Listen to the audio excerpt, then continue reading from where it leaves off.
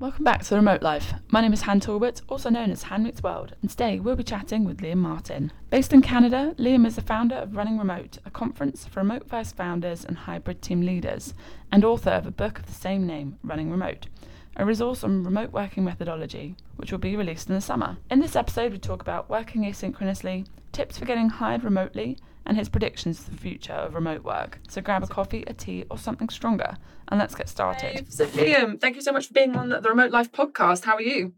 Pretty good. I just got back actually from Austin, Texas, doing our quarterly retreat, and I'm up here in Canada. It's minus 10 degrees Celsius today, and it was plus 30 degrees Celsius, which I think is around 95 Fahrenheit in Austin. So I'm missing the warm Austin weather. No, it sounds like quite the epic adventure. Because you base yourself between 3 destinations, is that correct? Well, I mean, that's debatable. Most people who are remote pioneers, people that have been working for longer than 10 years remotely, the vast majority of those people ended up working remotely because they wanted more freedom in their lives. And they wanted to be able to build businesses while still at the same time having freedom of movement. So I have my main base here in Montreal, Canada, but I'll spend time in Costa Rica. I have some property in Turks and Caicos. I spend a lot of time in Bali. Generally, I just kind of float around. Actually, a new place that I'd like to add, I've been there about 4 or 5 times. I think I'm going to spend about 6 months there, is Barcelona in Spain, which is a fantastic spot for digital nomads and remote workers. There's a really good remote work community there that's popping up. Oh, I absolutely love Barcelona. It's such a beautiful city as well. So dare I ask, where's your favourite spot to remote work from? That's a very, very difficult question to answer. I would say that it depends on your headspace. So, I'll put this one out. Playa del Carmen, in between Tulum and Cancun in Mexico, is a really great location for a middle-of-the-ground remote worker. So it has all of the niceties that you need in order to be able to work productively. It has an Apple store. You're 45 minutes away from the biggest international airport in the world. But then it also has beach and sun and a lot of fun that you can get up to as well. And it's a very internationalized city. It's only about 250,000 people, but really nice location and a very large expat community, of which very few people take themselves seriously. And I think that you can measure the success of a city dependent upon what percentage of the population does not take themselves seriously. Interesting. Okay.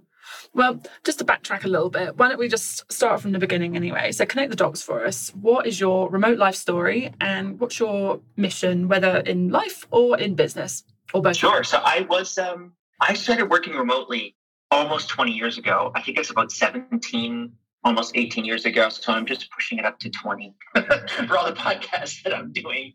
And I started actually tutoring kids remotely. So I was teaching at McGill University in graduate school. And for those of you that don't know, pretty much every first and second year class is not taught by a professor. It's taught by a graduate student because it's way cheaper. And I went into that first class with about 300 students. I exited that class with less than 200, and I got the lowest academic reviews in the history of the department. And the department had been in operation for about 130 years. So not too successful on my part. I remember walking into my supervisor's office and I said, I don't think I'm very good at this. And he said, no, you are not. And then I said, okay, so what do you think I should do? And he said, well, you've got to get pretty good at this teaching thing if you want to actually do anything fun in academia. So 6 weeks later, I threw a master's thesis under his door and I was out into the real world. And I turned that into my second business, which was a remote tutoring business. And that business ended up going relatively well until I encountered a major problem, which was being able to measure how long a tutor worked with a student. So I would go bill a student for 10 hours. The student would say, I only worked with my tutor for 5. I'd go to the tutor and say, did you work with Billy for 10 hours or 5 hours? He'd say, well, I billed you for 10. It was 10 hours. I'd end up having to refund the student for 5 hours and pay the tutor the full 10 hours. And this was really destroying the business. So my now business partner, Rob Rawson, who's the CEO of a couple of the companies that I'm associated with, he had a tool called Time Doctor, which was going to allow you to be able to measure exactly how long someone worked remotely for somebody else. Looked at that business, thought to myself, man, this is something that I really want to be a part of. Ended up working on that for, well, it's been 11 years. And then in between that, running remote really came out of our frustration of seeing post-pandemic, there were not many remote businesses that were really taken seriously, unfortunately. And a lot of them were called lifestyle businesses. And for anyone that's a venture capitalist that's listening to this, that's a very nice way of saying a crappy little business that no one cares about that much. And so 5 years ago, I was looking at the ecosystem and we were trying to figure out, how do we get to 500 people? How do we get to 1,000 people? And there wasn't really anything written about it. There was a ton of information on how to get a virtual assistant or how to be a digital nomad, but there was nothing about building and scaling $1 billion plus remote first organizations. So we took a ready, fire, aim philosophy. I just booked a venue in Bali and said, okay, well, at worst, if we lose a whole bunch of money, but I invite a bunch of my friends over that know this subject really well, will become better educated in this particular subject.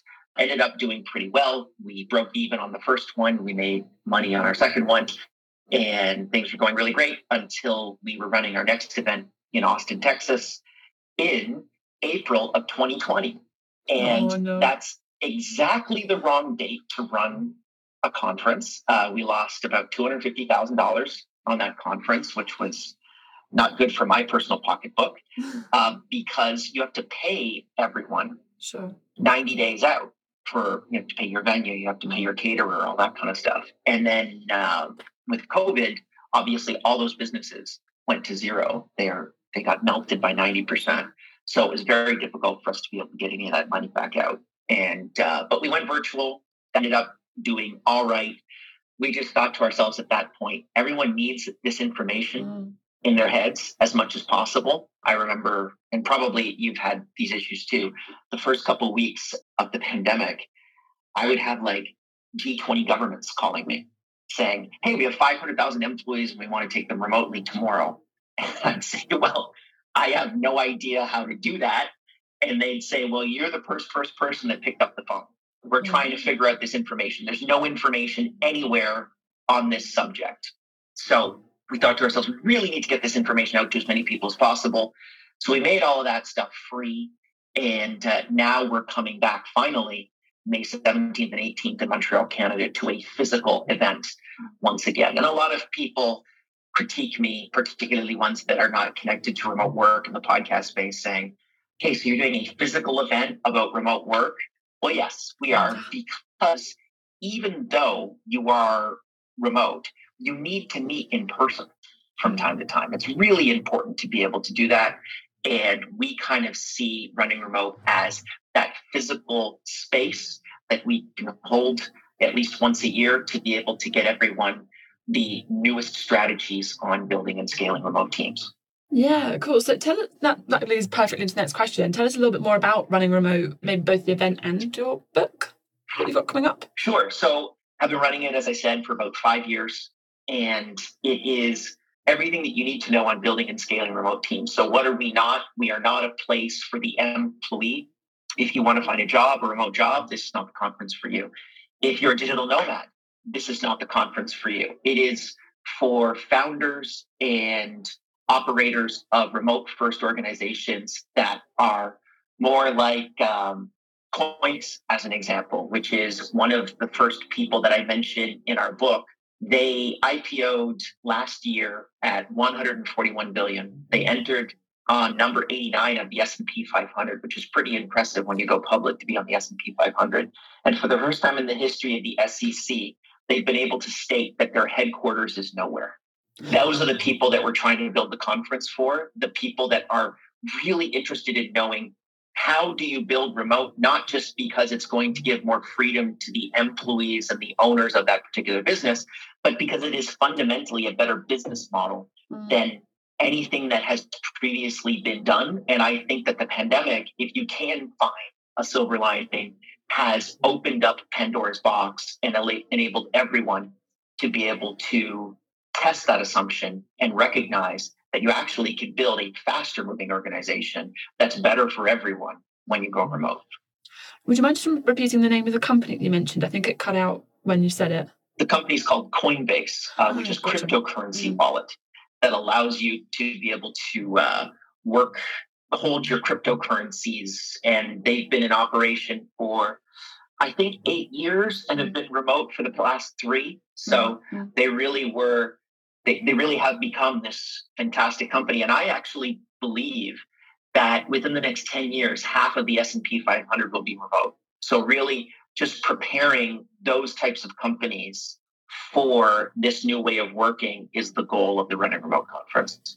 What makes you say that? Because in my mind, it's something that I've personally been aware of since probably about, I've been on off remote working for probably the best part of a decade anyway, but it's something that I really became aware of in about 2016-ish, when just as the digital nomad whole phase thing was starting to come to light.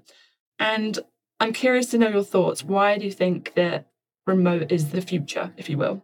I think that the pandemic, as I said before, was a bit of a Pandora's box moment where there were companies that recognized that remote might be more valuable and might be more useful than their on-premise office environment. But it was a very risky thing to attempt that experiment. It was a massive experiment. So January of 2020, 4% of the U.S. workforce was working remotely. March of 2020, 45% of the U.S. workforce was working remotely. And by all projections, post-pandemic, which is effectively what we're in right now, about 30% of the U.S. workforce is working remotely. Not only that, when you actually tunnel into that data, 75% of workers that make more than $100,000 per year work remotely. So wealthy workers work remotely. Why? Because they can dictate terms to anyone else, right? They can dictate, I'm not going to work in your office because I don't want to. I want to work somewhere else. So there's that side of it. There's the employee pulling the bottom-up approach, which I think is going to be very interesting to see over the next year as we move from pandemic to endemic stage. But then the second one, which I think is even more interesting, is the unit economics.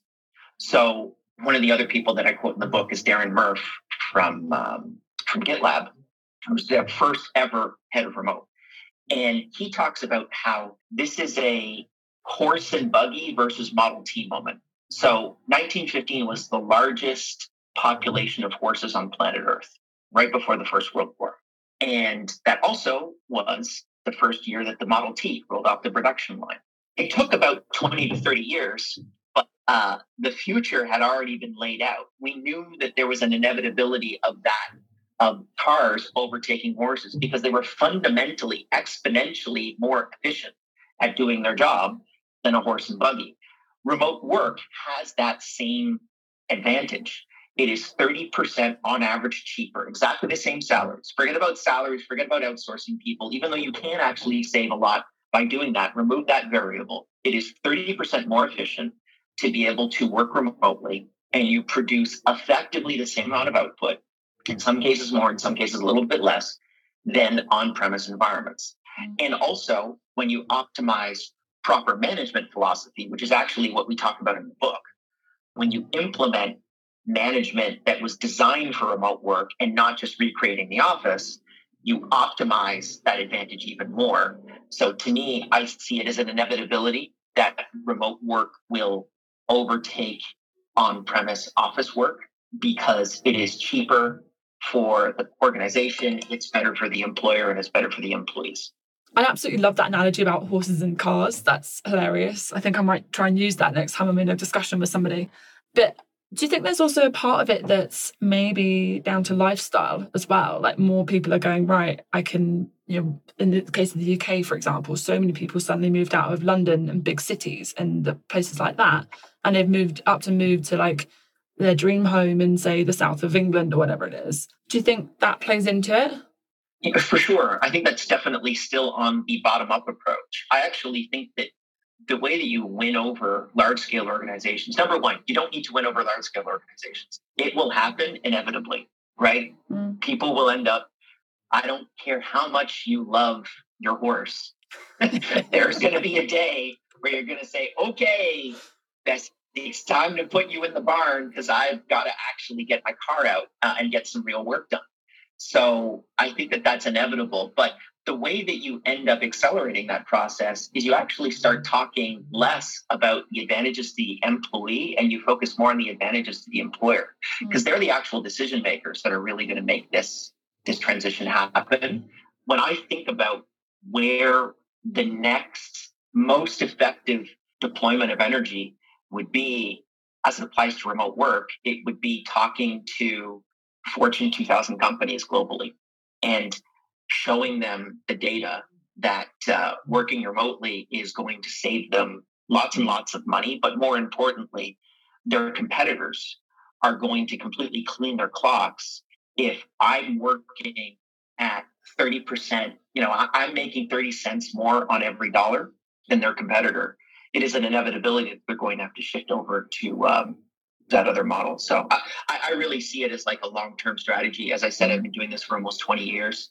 I have no problem waiting another 3 to 4 to see this completely play out. And yeah, just so then going back to your book, like who is running remote? Who is that for? Like who is the target reader there? So during the pandemic, you've probably had these questions. So have I. Number one question that I get for a company that's transitioning remotely is, should I be using Microsoft Teams or should I be using Slack? Or what about Zoom versus Google Meet? And I respond by saying, if you're asking that question, you don't actually know the answer to what you should be asking. And so this was a big issue. When I've looked at most of what I lovingly call in the book pandemic panickers, so the people that it was emergency remote work. We just flipped over and immediately had to start working remotely. The vast majority of those people do what I call recreating the office as opposed to embracing remote management. So the thesis that we have is I study over a dozen billion-dollar remote first organizations that were remote before the pandemic. And the one thing that they all have in common, and I've been able to collect this from the Running Remote conference as well, is something that we call asynchronous management. The ability to be able to manage organizations without necessarily interacting with them. The person that booked the call with us is Vaishali. I believe you interacted with her through email. And I talk about this a lot, but me and Vaishali work every single day together. I have 7 more podcasts booked today. The last time I spoke to her through Zoom or in person was 2 years ago. So we do not interact synchronously. We interact asynchronously. But it allows for me to be able to book 8 podcasts a day, as an example, and be way more efficient in my job. And then Vaishali can actually focus on being autonomous in how she actually executes on that particular strategy. Obviously, there's process documents and all those types of things. And we talk about this in the book, that you need process documentation, you need democratized processes, you need the ability to be able to measure all of these things asynchronously.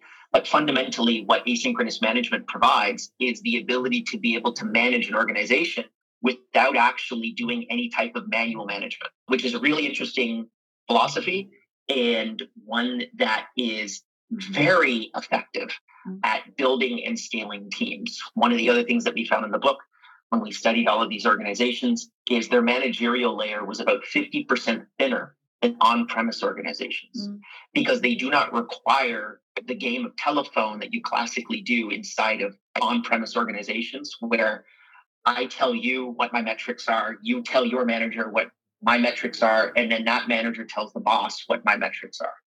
Inside of asynchronous organizations, everyone should ideally have the same informational advantage as the CEO of the company.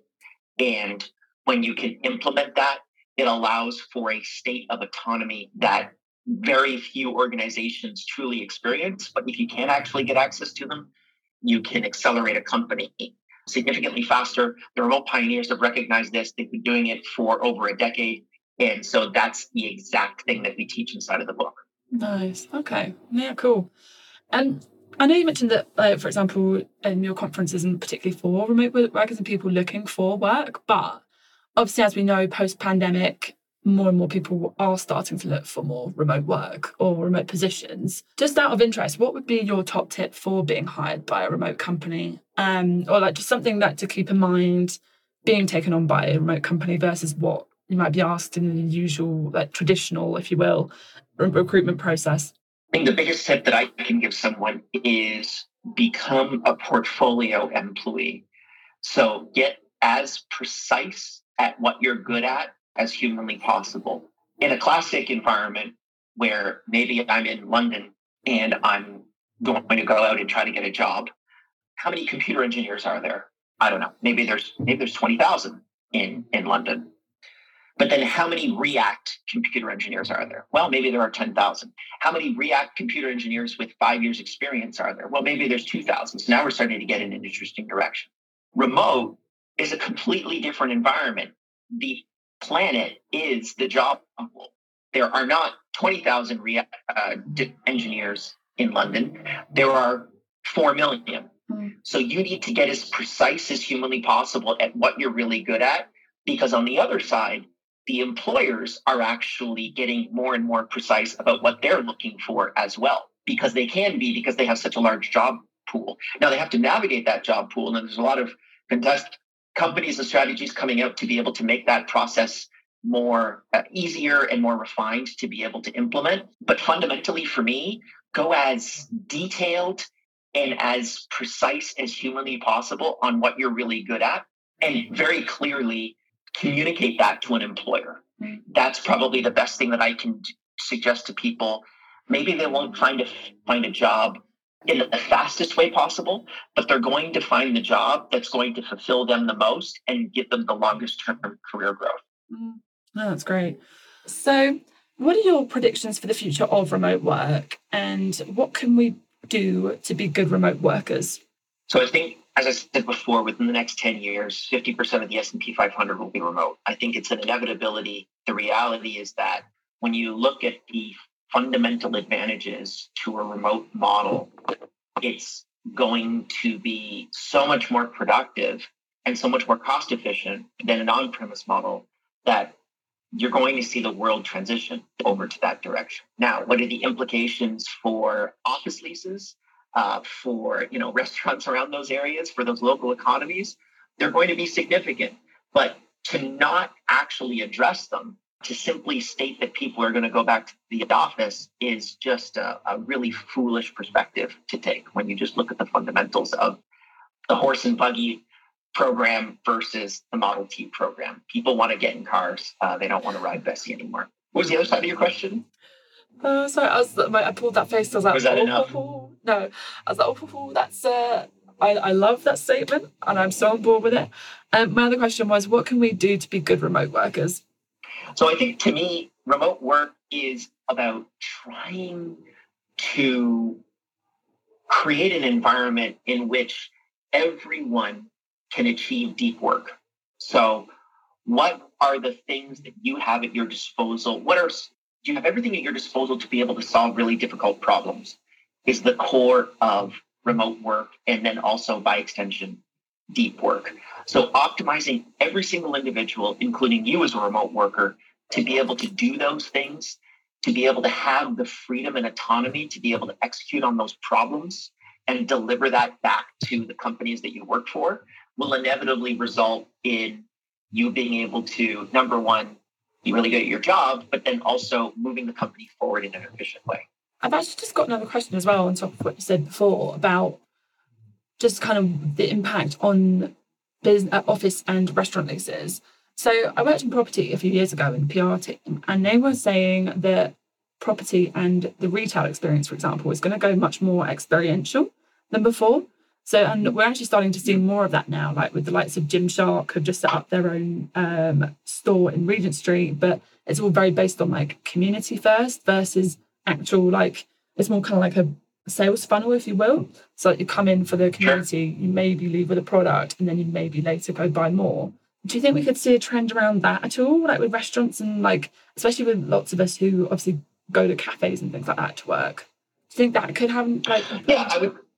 I would say I look at Apple stores as a perfect model for this. So They don't release their numbers on this, but from what I've understood, no Apple store actually makes a profit. So they deploy one in a certain location. And if you just simply measure the amount of sales that occur through that retail location, none of them would make money. However, when you drop an Apple store in a particular area, their online sales go up. And they measure based off of those territories, what are the online sales? What's the increase? What's the delta in between those two? And that's how they measure the success of Apple stores. So I think every brand now is an international brand. Every brand now will be doing the vast majority of their sales online. And your on-premise locations are simply there to effectively provide customer success and support. I know for me, when I look at a company, I just actually ended up going to the grocery store, and it's this corner store that's implemented the same system as Amazon, where you can literally just scan in your login credentials, you put stuff in your cart, and you walk out, and you don't have to interact with a human being. I think that that's going to continue, and whether that's good or bad, that's just the reality of where the market is going. So to me, every single company right now, even if you're a small Shopify store that makes $250,000 a year, you need to think about that context about on-premise organizations are more of a customer service experience. They're not necessarily a profit center. So obviously we've talked a little bit about how important it actually is, even as a remote worker, to have in-person events. Why is community so important as a remote lifer or remote worker? I think that remote work is, by design, unfortunately more lonely than office environments. However, someone gave me a really good quote a couple of days ago, which I'm stealing now, which is, when you think about arranged marriage versus arranged friendships, people that are put into the same office, it's kind of like arranged friendships, right? It's why should I interact with these people? Well, because they're in the office, and then I'm going to go out for drinks with them and have fun. And I think you actually need to go out on your own and socialize. And a part of that is actually just something like the Running Remote Conference, the ability to be able to interact with like-minded people. We also have an opportunity now to be more, people can connect on the weirdest, smallest details. So a remote work conference, as an example, is something that, at least pre-pandemic, was a pretty weird thing to meet about. But we can do it now because there's a conference or there's an online community for almost anything that you can possibly think of.